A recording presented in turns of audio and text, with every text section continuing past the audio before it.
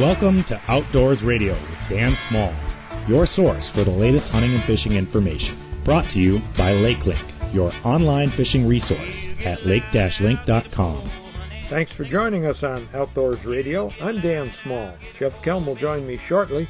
And today, John Steigerwalt of the Ruffed Grouse Society tells us how grouse cope with winter.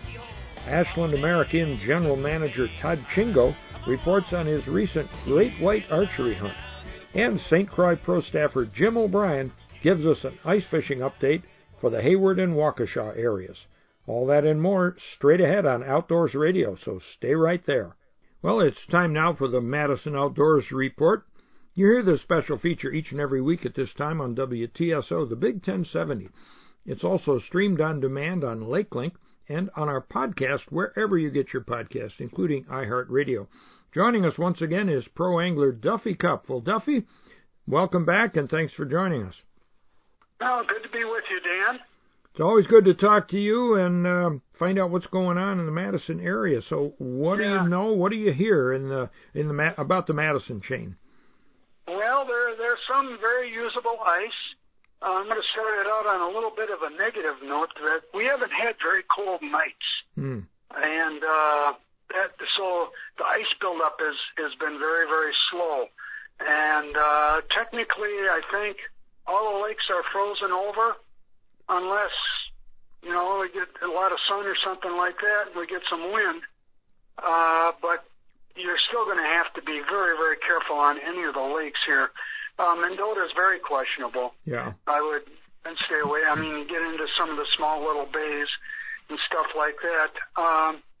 It has a low water level, which obviously that means down the pike as that flowage goes, the water level isn't quite as high as it normally has been.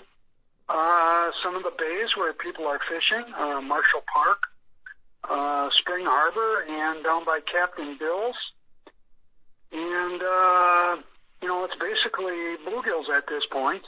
Can't really get to deep enough water, I don't think, to be targeting any walleyes.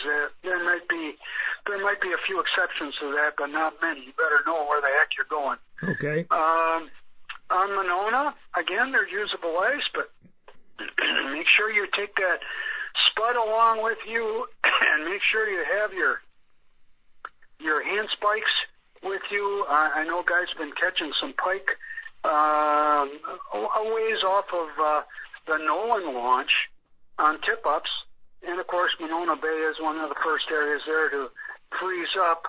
The only problem with Monona Bay is the number of people that's usually on there, so I know the guys like to go out there at night a lot of times because there's not as many people out there.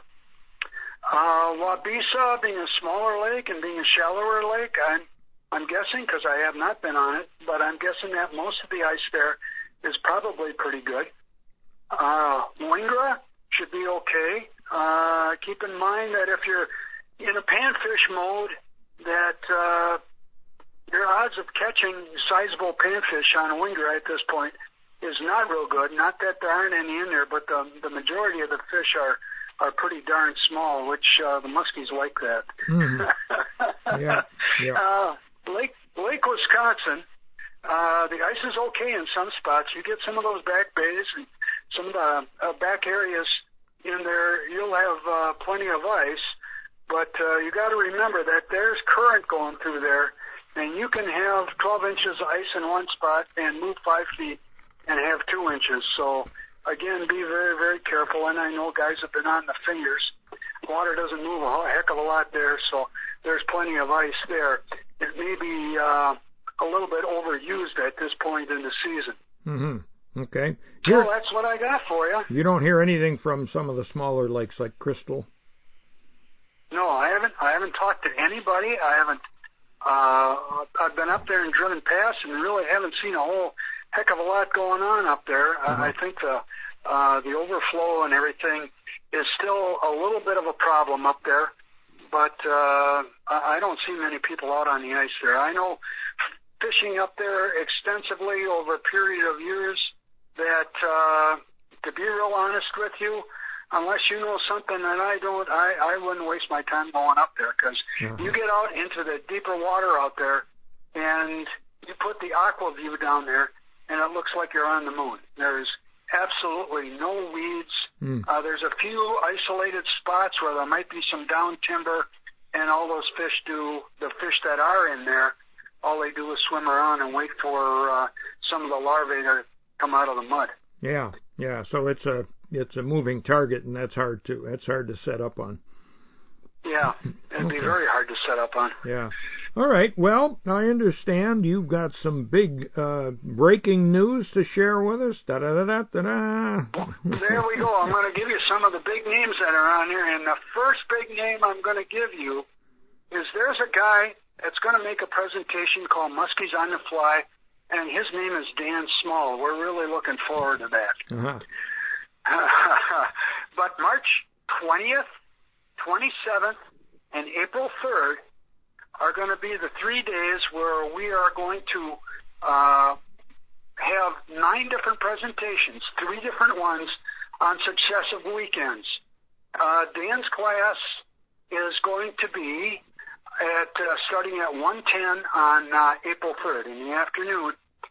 And you have to go to Zoom. You can do it on your computer or any of your mobile devices. You can get information, and we're going to start letting people sign up fairly quickly now at Capital City Muskies Inc., with Muskies being with an IE, .org. CapitalCityMuskiesInc.org. All right. And I'm going to give you real quick. I'm going to give you the classes. Yeah. Okay. Now let me back up just a second. This is your annual Muskie School, which in normal years up until 2019 you had as a live in-person event at Waukesha, the other Wanakee High School. And now you had to go, you canceled it last year. And we had to. We canceled it 2 days before we were supposed to hold it. I remember that. We were, I was gassed up and everything was in the car, and then we didn't do it. But this year you're doing it virtually. So, okay, now back to you. So who all is going to be involved? Okay, we got Noah Humfield presenting Why You Aren't Catching More Muskies. We got Matt DeVoe. He is doing Lake of the Woods. We've got Kevin Pischke doing planer board trolling for muskies. We've got Jeremy Smith from Lindner Media doing Sunset Country Muskies. We've got Steve Worrell presenting Using the Internet to Help You Catch More Muskies. I'm going to be teaching muskie fishing basics. Jerry Jorgensen is going to do sucker fishing A to Z rigging and techniques. Muskies on the Fly by Dan Small, and the Rubber Revolution Past, Present, Future Tactics and Presentations by Steve Herbeck. Okay, and these are on those 3 dates, so each one will be presented once. And we recorded mine, so I presume the others are all recorded as well, correct? Well, I wish they were at this point. It makes my life easier. I'm still gathering up stuff, and I was actually starting to edit one today, and the way it was supposed to go to download onto my computer completely went screwed up, so I've got to go a different direction on that. So I'm still struggling, and the learning curve is pretty steep for me, not having a real heavy background in the technology, but from the reaction that I've gotten from people that have seen the videos that I've already got done, a lot of thumbs up. Good. So they're pretty happy with what's going on there. And it's going to be $10 per class. And as soon as I say that, some people's eyes go up in the air. And people have to understand that any of the money that is brought in goes towards stocking muskies. Mm-hmm. And if we make enough, some of it will go towards paying for scholarships for Wanakee High School seniors. And there is no individuals, no person, no human being that makes any money on this whole thing. So that's to be understood. Yep. And it's actually cheaper than if you went to the live class, because you can do 3 for $30, or you can do them all if you want to. You could, yes. The only thing we're not going to be able to do is deliver Meals on Wheels for you at lunch. I think we can live without that. So people go to capitalcitymuskiesinc.org to learn more and to sign up. Right. Okay. Well, we'll talk to you again about more about this program as we approach that date. But I'm excited, and also the presenters will be available live afterwards for Q&A. Correct? Right. As you're watching the video, if you've signed up for a class, you watch the video, and if something pops into your head and you have a question, you have to type it in while the video is running. Down on the bottom of that Zoom software, there's a place called Q&A. You click on that, and then you type in your question. Then once the video is over, then it's going to go live. There's going to be a moderator, and there's going to be the presenter, and the moderator will read the questions to the presenter, and the presenter will answer the questions and probably have at least 15 minutes, maybe more, to field all those questions. All right. Well, Duffy, thanks so much, and we will catch up with you in a couple more weeks for another report. Okay, Dan. Duffy Cup with the Madison Outdoors Report, and this is heard every week at this time on the Big 1070, WTSO, and on our podcast wherever you get that. I'm Dan Small, more Outdoors Radio right after this. Joining me from somewhere in Oklahoma is my partner, Jeff Kelm. Well, Jeff, where exactly are you?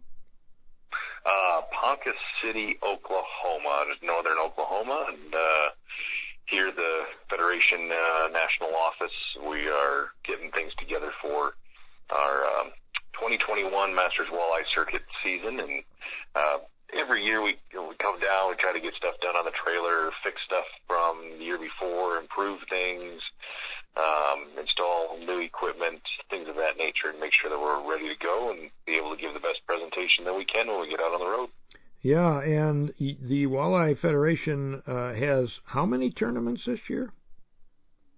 Well, we got 7 Masters Walleye Circuit qualifiers. We have the NTC that we will run in July. We've got the Mercury Nationals that we help to run in Fond du Lac, and yes, we got a full slate along with high school bass events and also doing some of the North American Bass Challenge events, including the Sturgeon Bay Open.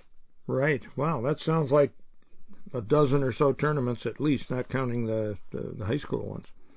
Mm-hmm. Yeah. Well, you'll be busy. So how's the work going? Going well. It's always nice to get down here. One, the weather is a little warmer here than it is at home, so that's always kind of just a fun thing to be able to come enjoy in the middle of January.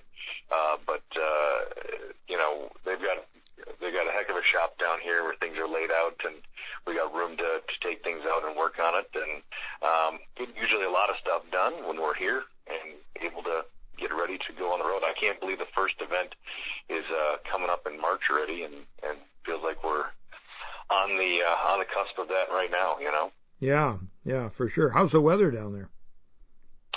It's good. It was, I would say it was probably close to 50 degrees, maybe just a little bit more today, and be like that pretty much the rest of the week. Okay. Doesn't sound like I'll come home to great stuff, but yeah. Yeah, well, it's been nice this week. It's supposed to cool off again, but, it's been warm and cold. You know what the winter's been like. It's been a good winter if you don't like it too super cold. And cold enough to have ice fishing opportunities. And, of course, we talked to some ice fishermen this week as well. Speaking of ice fishing, we've got several Jiffy E6 augers left. You've got one, I believe, right? Yep, I got one left, and folks can reach out to us. These are 40 amp hour batteries. They last a long time. You're going to put a whole lot of holes into the ice with these drills. It's just push to go. You push a button and away they go. It's super easy, super simple to use, and with 3 of them left, and they're at a price that absolutely can't be beat in any stores. They're brand new in a box. Really encourage folks that are looking to get yourself a standalone auger. This is the best deal around, I assure you. Yep, and you can send me a private message on Facebook, or Jeff a message as well, because he's got one, I've got 2, and first come, first serve if you meet our price, which is a deal, as he said. Well, I think I told you last week I was going to be shooting a video on the Lured to Hunt for Food program with the Wild Turkey Federation. I had 2 glorious days near Baraboo in the Driftless area with 2 young couples, the second of which were basically new hunters, and the wife of the first couple was a new hunter. And we had two great days out there. One of the most exciting things that happened after the event, though, the second couple, the woman was pregnant and due in March. Well, we got a call, or actually I saw it on Facebook the next day. She had the baby that night after being in the woods with us. Wow. Yeah, wow is right. 60 days early. So far he's in ICU, but doing okay. And man, I texted her and said, gosh, I'm sure glad you didn't go into labor in the woods, because I don't know if any one of us would have been qualified to deliver a baby. Sure. No, well, yeah, I've done a lot of things, but not that. But yeah, a half-mile walk downhill at Baxter's Hollow and then back out, and they walked along the creek for a while, and she seemed fine. And then we went to a shooting range. I think it was Honey Creek Sportsman's Club, and they shot 22s, and we said goodbye to them about 3 o'clock, and 9:30 she had the baby. So, wow, that's cutting it close. I just hope we weren't responsible for the premature delivery, and I hope everything works out for mom and baby. But I guess he was eager to get outdoors. They're looking forward to teaching him to hunt and fish and camp. And that's good. That's awesome. That's a great way to look at it. Yeah, exactly. He wasn't wasting any time, I guess. Well, Ferry Bluff Bald Eagle Watching Days are coming up. They're virtual this year. Jeff, you did a segment on that for Outdoor Wisconsin a few years ago. That was quite an event, wasn't it? Absolutely, yeah. It was Sauk City area, and what a great place to go and watch eagles. Yep, and details are available at dnr.wi.gov or at the ferrybluffeaglecouncil.org website. They've got an eagle release on the 16th. That's today for most listeners. A live raptor show on the 23rd, and a lot more events. It's all virtual, so you can watch from home, watch the eagles, and stay warm. And if you're looking to get outside, this is free fishing weekend. No license required, both Saturday and Sunday, the 16th and 17th. Again, details on the DNR website. Well, coming up, John Steigerwald explains how grouse handle winter in Wisconsin's North Woods. Ashland American manager Todd Chingo reports on the 21st annual Great White Archery Hunt held in Bayfield County recently, and St. Croix pro staffer Jim O'Brien kicks things off with an ice fishing report. All that and more straight ahead on Outdoors Radio. Attention landowner, the Conservation Reserve Program, CRP, is now open. CRP is a great alternative for low-yielding acres to improve farm profitability, deliver high-quality wildlife habitat, cleaner water, and healthier soils. The CRP sign-up is going on right now through February 12th. Find a local Pheasants Forever biologist at pheasantsforever.org/CRP or visit your local USDA service center. Farm the best, CRP the rest. Enjoy the ultimate shooting experience at the Range of Richfield, your one-stop shop for all shooters. Just north of the Richfield Cabela's store on Helson Drive, the Range of Richfield offers 12 state-of-the-art 25-yard indoor shooting lanes for all pistol and common rifle loads, classes in home defense, basic handgun and concealed carry, a retail shop, trophy mount display, and more in a welcoming, family-friendly setting. Open daily except Monday to the public and members. Your ultimate shooting experience, therangewi.com. Here's our message from our friends at Remy Battery in Milwaukee, Escanaba, and Houghton. Times are tough, but we as a community are tougher. From the Great Depression to World War II to the Great Recession, Remy Battery has seen a fair share of rough times since 1931 when their family-owned business opened. Remy is deemed by the federal government as an essential business, being one of the government's trusted suppliers. That's great news for the government, but even better news for you. Remy will remain open to provide you with any batteries you need, power sports and marine, mobility scooter and hearing aids, or anything in between. Remy is here to help you get through this time and will continue to be here for you when we all get back to going out and doing things we love. Stay safe, wash your hands, and we'll see you in the great outdoors. Call Remy at 414-384-0340 or visit us online at RemyBattery.com for all your battery and battery accessory needs. Welcome back to your source for the latest hunting and fishing information. Outdoors Radio with Dan Small.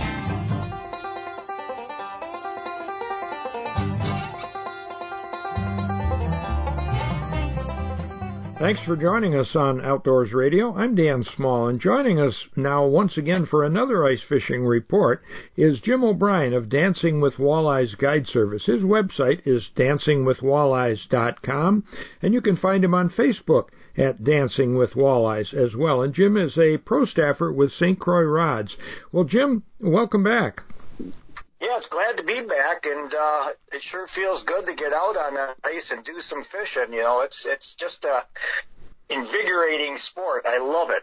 I know you do, and that's why we talked to you about it. Now, a couple of weeks ago, you gave us a report, and you were heading up to Hayward. How did things go there? Yeah, we headed up to the Hayward area. I love fishing the two big lakes that are right next to where my little place is, Grindstone and Coudray. Wow, Dan, there is pressure ice fishing. In all my years of fishing, I have never seen so many anglers on the ice, but I'll tell you, that's a good thing. It's good for the sport. It's good for people to get out, exercise, you know, with everything that's going on, and, you know, just get on the ice and catch fish. So, it was tough. I can tell all the anglers up there's a lot of pressure, and that does affect the bite. We got out, you know, early enough. I got the E6 out, the Jiffy, and started drilling all my holes, which I love because it's so quiet. You know, it doesn't make all that noise like some of the other ones. Yep. And I set up on it's a real long a bar that goes out into the lake quite far. I'm talking miles. And I get to the point to deep water, and I got a couple of these inside cuts. When you look on a map, it looks like, you know, like a cut in. And fishing anywhere from 18 foot all the way up to 6 foot. And Dan, there was still green weeds that I was pulling up when I was setting the tip ups, but got a couple of misses, but did not get anything landed.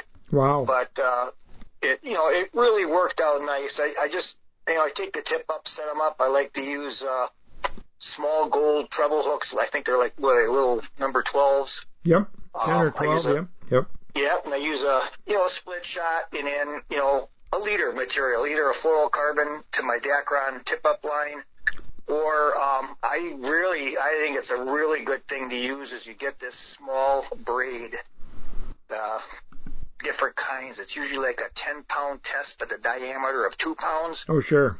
And it is so limp that, you know, I use like a 3 to 4 inch sucker and just kind of use my weight to you know, depend on how far I want that sucker to kind of venture out into that circle. But anglers got to be careful when you're dropping down your tip-ups. Use some kind of electronics to check for weeds, because you don't want to just be like, well, I'm going to be a foot off the bottom and you're in 3 foot of weeds. Yeah. You know, you got to check the weeds and then be just above them. But typically a foot to 18 inches off the bottom seems to work out the best for me. Well, good. Except the fish weren't cooperating that time. No, and I even did, you know, I got spots that I like, and unfortunately there was a lot of pressure around me. Yeah. And I know better. I probably should have ventured off, because I always do tell a lot of people stay away from the crowds. Yeah. It's just that these are spots that I have GPS that I've done so well on, but that's probably my fault on that. But as far as like the flowage up there, the chippewa flowage, excellent bite on crappies. Ice conditions still 10 inches up there, so if people get up in that area, there's some good fishing to be had. All right. Well, now you're back in Waukesha County, and how are things there? You know, people would think with weather changes that the ice conditions would be disintegrated, but they're actually improving. What's happening, Dan, is we're having cold nights. Yeah. But during the days, it's kind of warming up, but it's knocking that snow down. Because there's more snow down here than there was up there. Yeah. And with the heavier snow, you start getting the pressure on the ice, you get the slush and all of that. But what I've been noticing now is that the slush is going away and the snow's compacting down, and I think we have another cold spell coming up that's going to just make it better. So ice conditions are improving down here in southeast Wisconsin. As far as the bite, tip-up action's been good. A lot of northern pike, just fishing, shallow weed edges, flats next to deep water. Walleyes, we've been getting some walleyes, but unfortunately they're running a little short, under our 18-inch size limit. But you got to be persistent to keep after them. And again, I'm fishing points next to deep water. And, fishing, again, I always start at 18 foot and work my way up. Yeah. And, set them up for that. As far as the panfish, there's some good. I'm still trying to find a pretty decent crappie bite. But some of these lakes in Waukesha, I know it'll perk up everybody's ears. There'll be some nice-sized bluegills, which is everybody's favorite. Do your homework out there and use the same spots in the summer and work the weed edges and look for them gills. I myself, I love my St. Croix. I've got one I use specifically for bluegills, and I think my confidence is in the spring bobber, that black spring bobber that they put on the Legend. I think they call it the Legend Black Ice, but it is so sensitive. I can see a fish bump that jig or bite it before I even feel it in the handle, and that's my number one go-to. With just very light 4-pound test or lighter line on that for my gills and crappies. I love jigging walleyes with a jigging spoon. Then I use St. Croix's Avid series. It's an Avid jigging rod, and it's got a full carbon blink, so you got a good ripping when you're jigging and a good backbone for setting the hook. Yeah, cool. Well, where can we get one of those? You know what I really like? They're made in USA. I think that's a great thing right up in Park Falls. Right. And to get them locally, I really recommend people to go over to Dick Smith's Bait and Tackle. Mike and Becky over there. That's a family-owned business for many years. Yep. Right in Delafield. The people that work there, they know what they're talking about. You go in there and you say, I'm looking for a St. Croix rod for this type of jigging. They'll set you up with the right one so that you get the right thing. Perfect. Sometimes people say, those rods are a little bit kind of expensive. But then I say, how much money do you spend on a shack? Yeah. A locator, all this other equipment for ice fishing, suits that you wear. Yeah. When the most important thing is the fishing pole in your hand. Yeah, That's exactly. between you and the fish. So, trust me, it's nothing to do with being pro staff of that. I've used them all my life and used them way before I was on the pro staff, but it is a good quality ice rod. Yeah, well, they make good tackle. There's no question about it. And they stand behind it, too, which I like. Yes, they do. If you ever have a problem. Well, before we let you go, you got any appearances coming up? Yeah, February 20th, which is a Saturday, I'm going to be doing a seminar over at MW Marine in Hell's Corners, and we're going to be talking about river fishing because right around the corner, ice is going to go away, and these rivers like the Rock and so forth are going to open up, and we could be chasing after springtime walleyes, which is just another fantastic bite that I just look forward to. All right. Well, we'll catch up with you before that happens again, I'm sure. So, Jim, thanks so much for that report, and we'll keep in touch. You bet, Dan. Take care. You bet. Jim O'Brien, pro staffer with St. Croix Rods, and his website is dancingwithwalleyes.com, and Facebook the same thing, Dancing with Walleyes. That's the name of his guide service. I'm Dan Small. You're listening to Outdoors Radio. Welcome back to Outdoors Radio with Dan Small.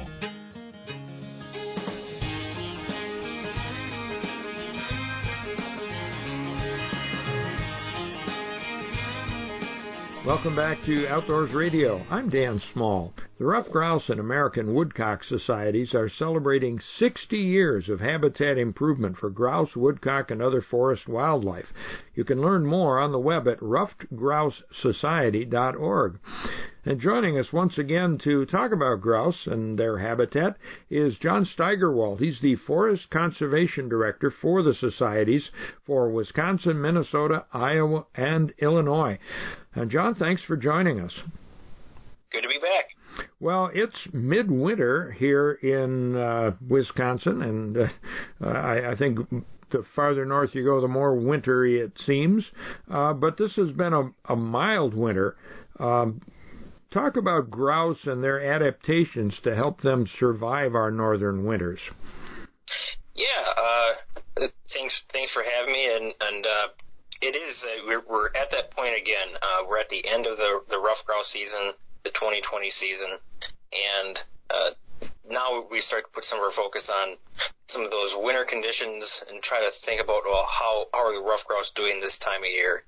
And there are some fascinating things that can be learned from the ruffed grouse as far as how they themselves are biologically predisposed to do well in our cold winters of the North Country, as well as how they adapt to the conditions that we have in the wintertime. And, first off, I think we should just talk about some of the adaptations that ruffed grouse have and how they are sort of evolutionarily predisposed to surviving in the wintertime. Because it is one of the things that they're kind of well known for, is that they are, ruffed grouse, first of all, are the largest, most largely distributed resident upland game bird in North America, stretching down from the southern Appalachians, northern end of Georgia, up through New England, into the Lake States, all throughout Canada, all the way up to Alaska. So they have a very, very large range, and when you look at their range, most of it is in colder climates. And over time, ruffed grouse, they've developed traits that help them be better adapted to these colder climates that they live in. And some of the more notable adaptations is that they actually have extra insulation, so to speak. They wear pants. Unlike some game birds, they have fluffy, tufty feathers that go down their legs, act as better insulation on their legs. They also have feathers, special feathers that extend down to the edge of their beak and actually partially cover their nostrils. And what that can do is help increase the air temperature of air that they're breathing in before they inhale it. Helps them breathe in slightly warmer air. But probably the most notable adaptation and most interesting to folks are these small fleshy projections on their feet and toes called pectinations. And pectinations are kind of like they're not hairs, they're not feathers. They're more like a fleshy comb almost. They're these nubs that come off their feet and toes that in the wintertime almost act like a snowshoe. Yeah. In the sense that they help disperse the weight of ruffed grouse better on soft, fluffy snow, so they can better navigate on top of the snow if they're walking, as well as possibly add some extra grip if, let's say, they're grasping hold of a frosty or an icy branch or a limb if they're up feeding on buds in a tree. It's probably one of the more notable adaptations of the bird that's relatively unique to ruffed grouse. But in addition to these sort of these traits that ruffed grouse have, they do have some interesting behaviors. And usually, as we get into the later fall, ruffed grouse start to congregate in mature aspen trees. Of course, hunters throughout the fall are seeking out young aspen forests that they're hunting in. But as we get into the later fall, we start getting colder temperatures. Ruffed grouse start to roost in some mature aspens and start feeding off buds. As we get later and later into the season, ruffed grouse actually seek out a different habitat to roost in, and that, of course, is the iconic or somewhat famous to ruffed grouse, the snow roosting, where basically ruffed grouse will dive into preferably about 10 to 12 inches of snow minimum of nice, fluffy, soft snow, and actually build a tunnel, so to speak, in the snow so they can better thermal regulate their bodies. Mm-hmm. And what this could be is they might dive off of a branch or a limb into the snow and actually use their wings and sort of tunnel a little bit. And some studies have found that these tunnels could be 10 to 12 feet in length even, as they start to burrow, so to speak, into the snow. And what they're trying to do is escape the really cold temperatures. And some research suggests that this helps them better thermal regulate their bodies. Of course, when they do that, they don't use as much food. They don't require as much energy. Because when they're out searching for food, ruffed grouse are towards the bottom of the food chain. Sure. I mean, there's not much below a mature ruffed grouse or a juvenile ruffed grouse. So if they can spend time snow roosting, thermal regulating their body, they're also less likely to be predisposed to predation. Mm-hmm. So it's a very unique sort of habit that ruffed grouse do to not just escape the winter cold temperatures, but predation as well. Yeah. Question for you regarding those birds on the southern fringe of their range down in even North Georgia, I suppose, in the Appalachians. Do they have the same adaptations, the little snowshoes and the extra fluffy feathers in that? That I am not aware if they develop these pectinations, but they do have their legs do have the extra feathers on them. Mm-hmm.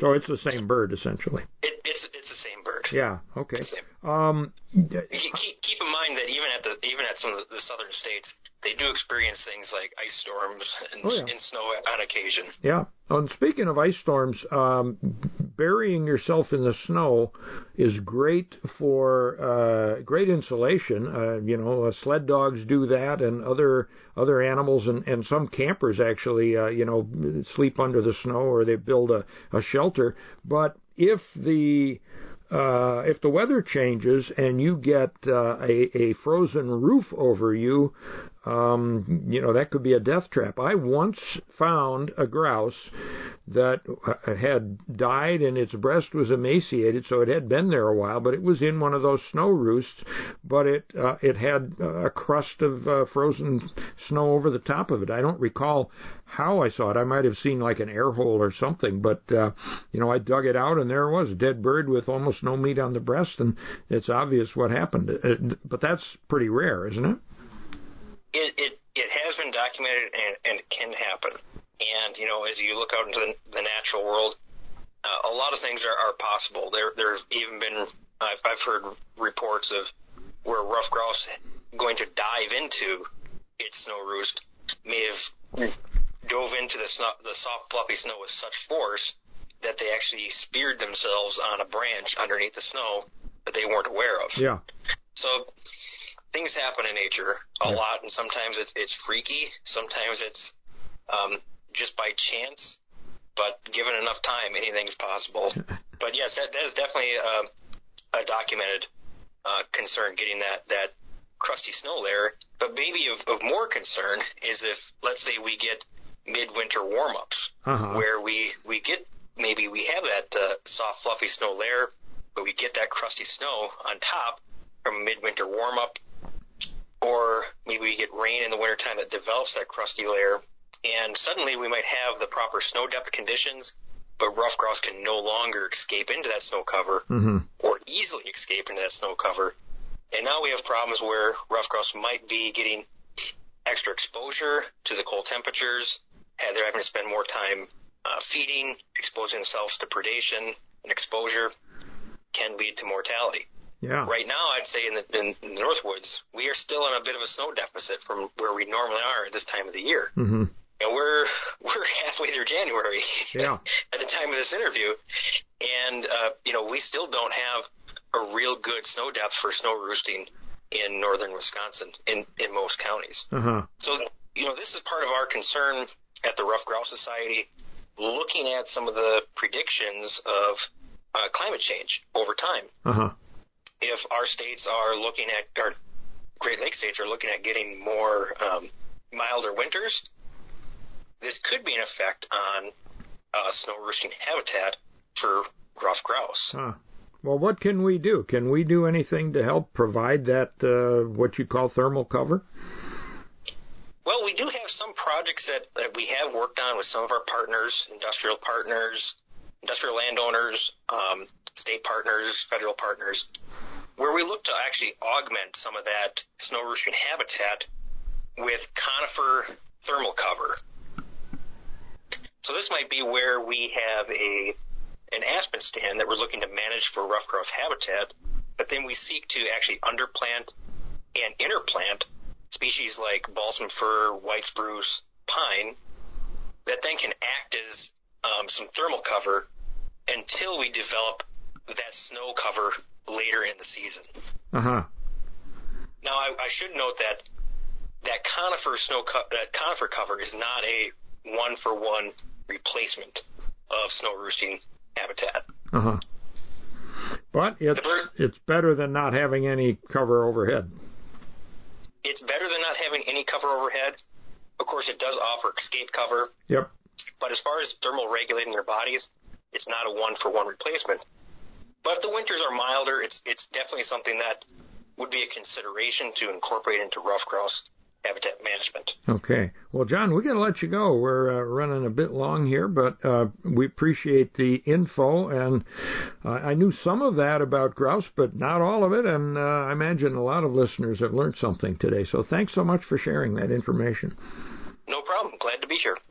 John Steigerwald, Forest Conservation Director for the Ruffed Grouse Society, and you can learn more at ruffedgrousesociety.org. I'm Dan Small. You are listening to Outdoors Radio. For the nonprofit Ruffed Grouse Society, the well-being of the ruffed grouse and American woodcock is a special priority. But the Society's conservation work benefits more than just these two game birds. The organization's programs help a long list of other young forest wildlife, including songbirds that must have thick, brushy habitat to survive. For more information about forest wildlife habitat management, contact the Ruffed Grouse Society toll-free at 888-JOIN-RGS. If your rifle, shotgun, handgun, or muzzleloader needs work this season, call Roger Williams at Northern Magnetic LLC.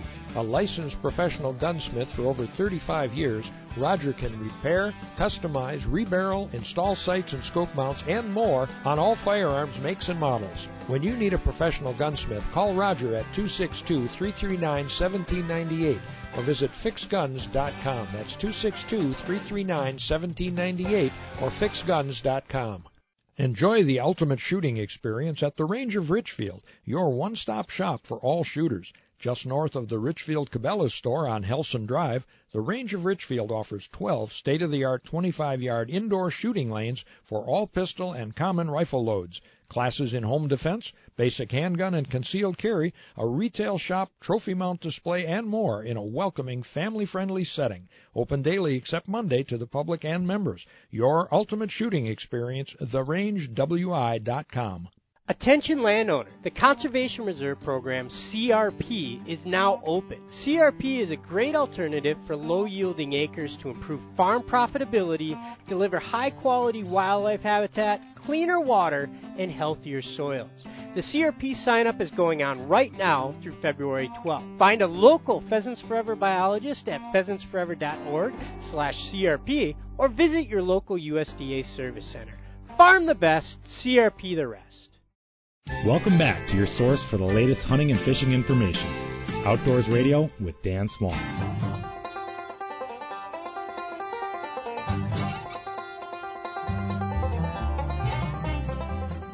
Welcome back to Outdoors Radio. I'm Dan Small. If you're ever in a car or motorcycle accident and need help, call Hupy and Abraham, named Best Personal Injury Law Firm by the Wisconsin Law Journal year after year.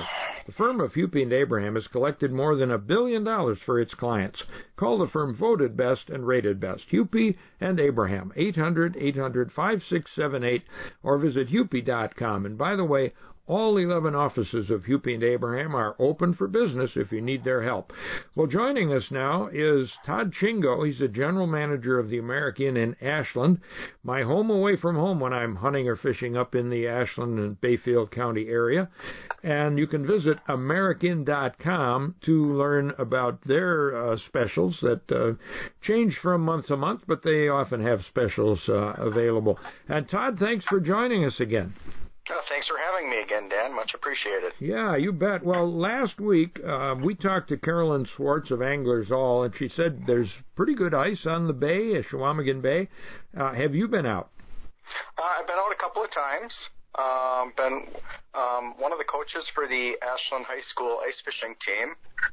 So this is actually one of our home tournaments coming up this weekend. Oh. So we've been out the last couple of days pre-fishing and scouting and getting ready for the tournament that's coming up. Well, cool. Tell us about the tournament a little bit. How does that work? Each tournament's different. This year with COVID going on, some of them are virtual tournaments that are done through online apps where you measure and submit your fish through an online app. Some of them are in person where you travel to a specific body of lake and fish that lake with anywhere from 15 to 25 other teams in regional tournaments. And they vary from tournament to tournament on the structure of them. As far as your measurements of fish and so forth. They're all catch and release tournaments, so the fish are measured and released. And this one, is it virtual or are folks coming up? This one, folks are coming. In the past, it's had 20 to 25 different high school teams come and participate in it. It's put on by the National Guard here in Ashland. Nice. Well, if folks want to come up and fish just on their own, the American has rooms available, I would presume?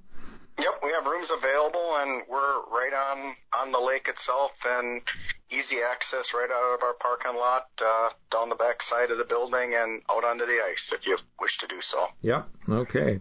Well, a couple of weeks ago, you told us about your plans for the 21st annual Great White Hunt, which you had during the tail end of the archery season, I think, wasn't it? Or was that no, that was the 4-day, I can't remember what season it was now. It was after the 4-day antlerless hunt. There you go. Okay. The weekend before Christmas. There you go. Okay. And give us the background and the rules of this hunt again for folks who didn't hear that first interview. Yeah, so just to kind of recap on what we do, it started 20 years ago, or 21 years ago, I guess, now, where we just have an annual late season hunt. I also guide for bear hunting in the fall, so I have friends and helpers that come up and participate in that. So it's kind of my payback to them to host a hunt, and they come from various parts of the state and Minnesota and come up for a weekend of a little late season bow hunting. Okay, and where do you hold this? We're out of our hunting camp, which is located in north central part of Bayfield County, right on the edge of the Chequamegon National Forest. So most of the hunting is all done throughout the Chequamegon National Forest in northern Bayfield County. Okay. And how many people did you have this year? This year there was 10 people in it. And let's see, the dynamics of it this year, we had 6 adults and four youths in it. And so it's a little contest that we do that we go with the largest deer by body weight, and then we have a little throw-in prize for the smallest deer to make it fun for all. And one of the youths won the coveted trophy that's been traveling for 21 years with a nice adult doe. Nice. Okay, and that was your daughter, wasn't it? Yes, it was my daughter. Actually, she's 16 years old, and she's a 2-time champ in this event. Cool. Well, you call it the Great White Hunt. Did you have snow? I presume the snow hung on for that, right? Yes, we did have snow. From December to December, it varies. From some years we don't have much snow at all, and some years we have 2 to 3 feet of snow. This year was perfect. It was just the right amount of snow where it wasn't too labor intensive as far as getting back into the woods or even traveling by vehicles to get out into the national forest, which many of them roads are not plowed once the snow gets deep. So we didn't have to use snowmobiles nor snowshoes this year. So that was kind of nice. Nice. And besides your daughter with the biggest doe, who got the smallest one? You're talking to him. Yep, I won the smallest deer, and that's my choice. In the late season, I like the younger, tender ones to put in my freezer. I couldn't agree with you more. Yes, some people say don't shoot the fawns, but they have a rough time in some winters, depending on the severity, and they're an easier target for predators as well. And like you say, they're tender and juicy. I would have done the same thing. Yep. So how many, you had 10 hunters, how many deer did you all take it, Let's see, I think we ended up with 7 deer this year out of 10 hunters. That's pretty remarkable, I think, for bow hunting. Yep, it was probably an average year. We've had years where it's been a little bit better, but that's probably an average year for us. It is, okay. Yeah. And were these all taken from stands? How did you hunt? Some of them were out of tree stands or ladder stands, and some of them were out of tent blinds, hub blinds. Okay. And do you ever do any tracking? When you're bow hunting, just try to strike a track and follow it. No, I haven't, but that's been brought up in our little annual meeting we have at this hunt. That some of the hunters next year during the downtime during the day would like to go out and do a little bit of organized ground hunting. Maybe a drive or something?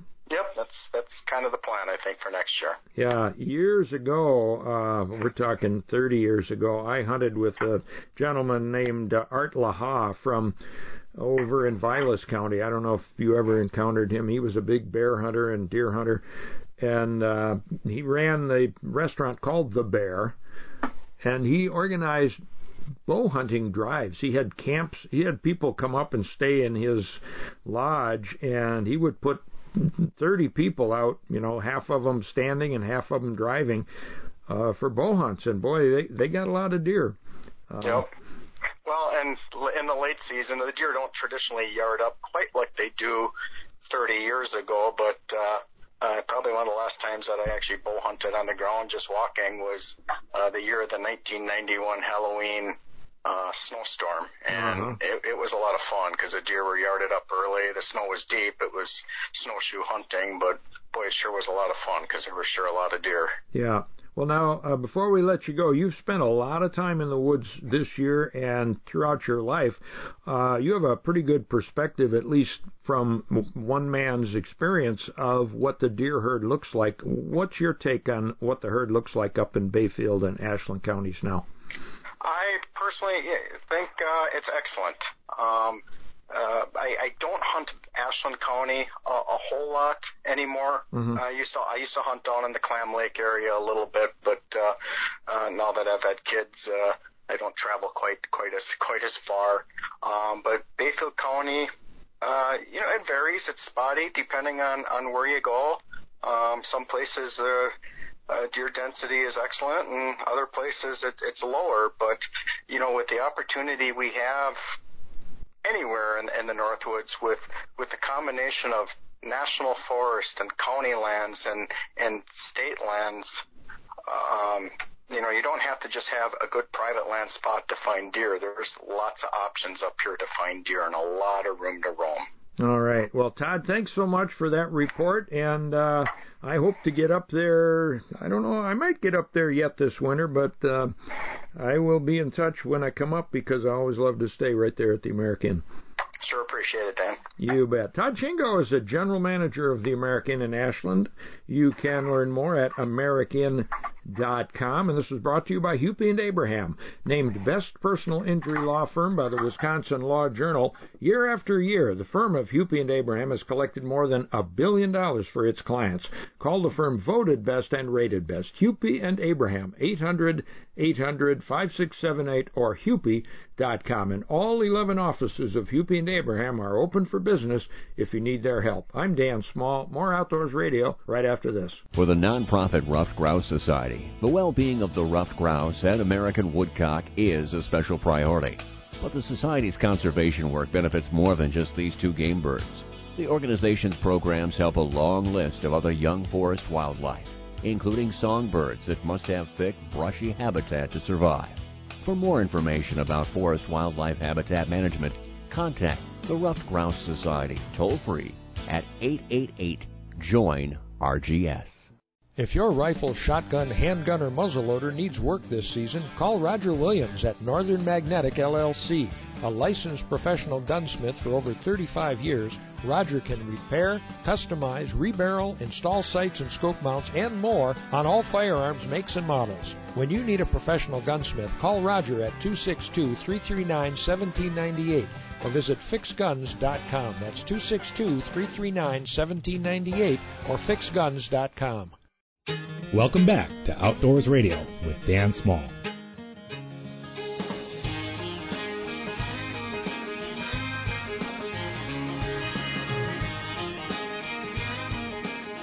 Outdoors Radio is brought to you by Cedar Lake Sales on Highway 33 West in West Bend and on the web at cedarlakesales.com. They are open for business, and in fact, they are holding their own in-house boat show January 22nd through the 31st with some great deals. The Milwaukee Boat Show has been canceled, so they said, hey, let's do one ourselves. The hours for that are Monday through Friday, 9 to 7, Saturday, 9 to 5, and Sunday, 11 to 3, and they will have details on their website, cedarlakesales.com. That's the 22nd through the 31st. And if you happen to miss an Outdoor Wisconsin episode or Deer Hunt Wisconsin, you can still watch them. Outdoor Wisconsin online at pbswisconsin.org and Deer Hunt Wisconsin on the Deer Hunt Wisconsin YouTube channel. You know, if you missed anything on today's radio show, we're always online at lake-link.com. Go to their outdoor radio page. You can log on there. You can find Dan on social media by following him at Dan Small Outdoors. Find me at Hardwater Jeff.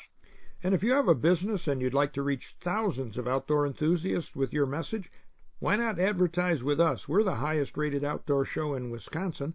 And to learn more, you can email me at dsoradio@gmail.com or call 414-297-7554.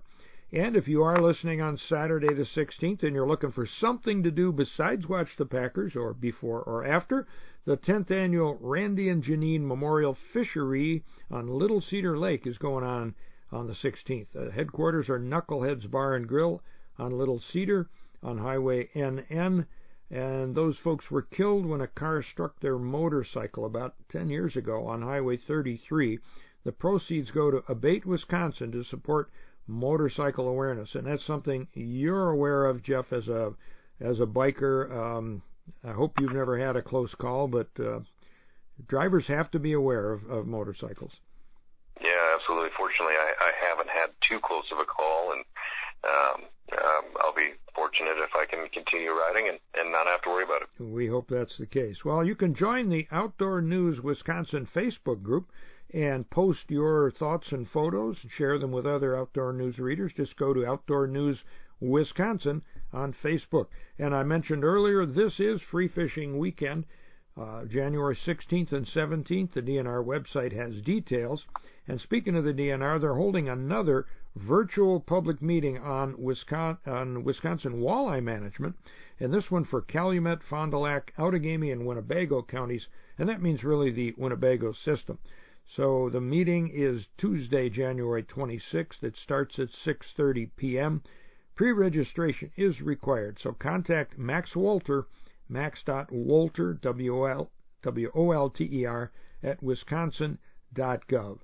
And you can find more on the DNR website. Just type in the keywords walleye management. Okay. Our theme music is by Warren Nelson. You can hear more of his tunes at warrennelson.com, and you can even pick up a CD of Anglin Wayne and the Trollers with our 2 theme songs, You Get a Line and Trolling Home to You. I'm Dan Small with Jeff Kelmel. Jeff, we'll wish you the best and safe driving coming back, and we'll talk to you again next week. Yeah, thanks so much, Dan. Look forward to talking to you. All right, and get outside this weekend, folks, and join us again next week for Outdoors Radio. You've been listening to Outdoors Radio, your source for the latest hunting and fishing information. Find more Outdoors Radio online at dansmalloutdoors.com. Brought to you by LakeLink, your online fishing resource at lake-link.com. In the blue north wind, I'll be trolling home to you. When my wrist gets a little chilly on the gunnel, when my lazy ike is just too lazy to lure, when the worms go dry in the coffee can, honey,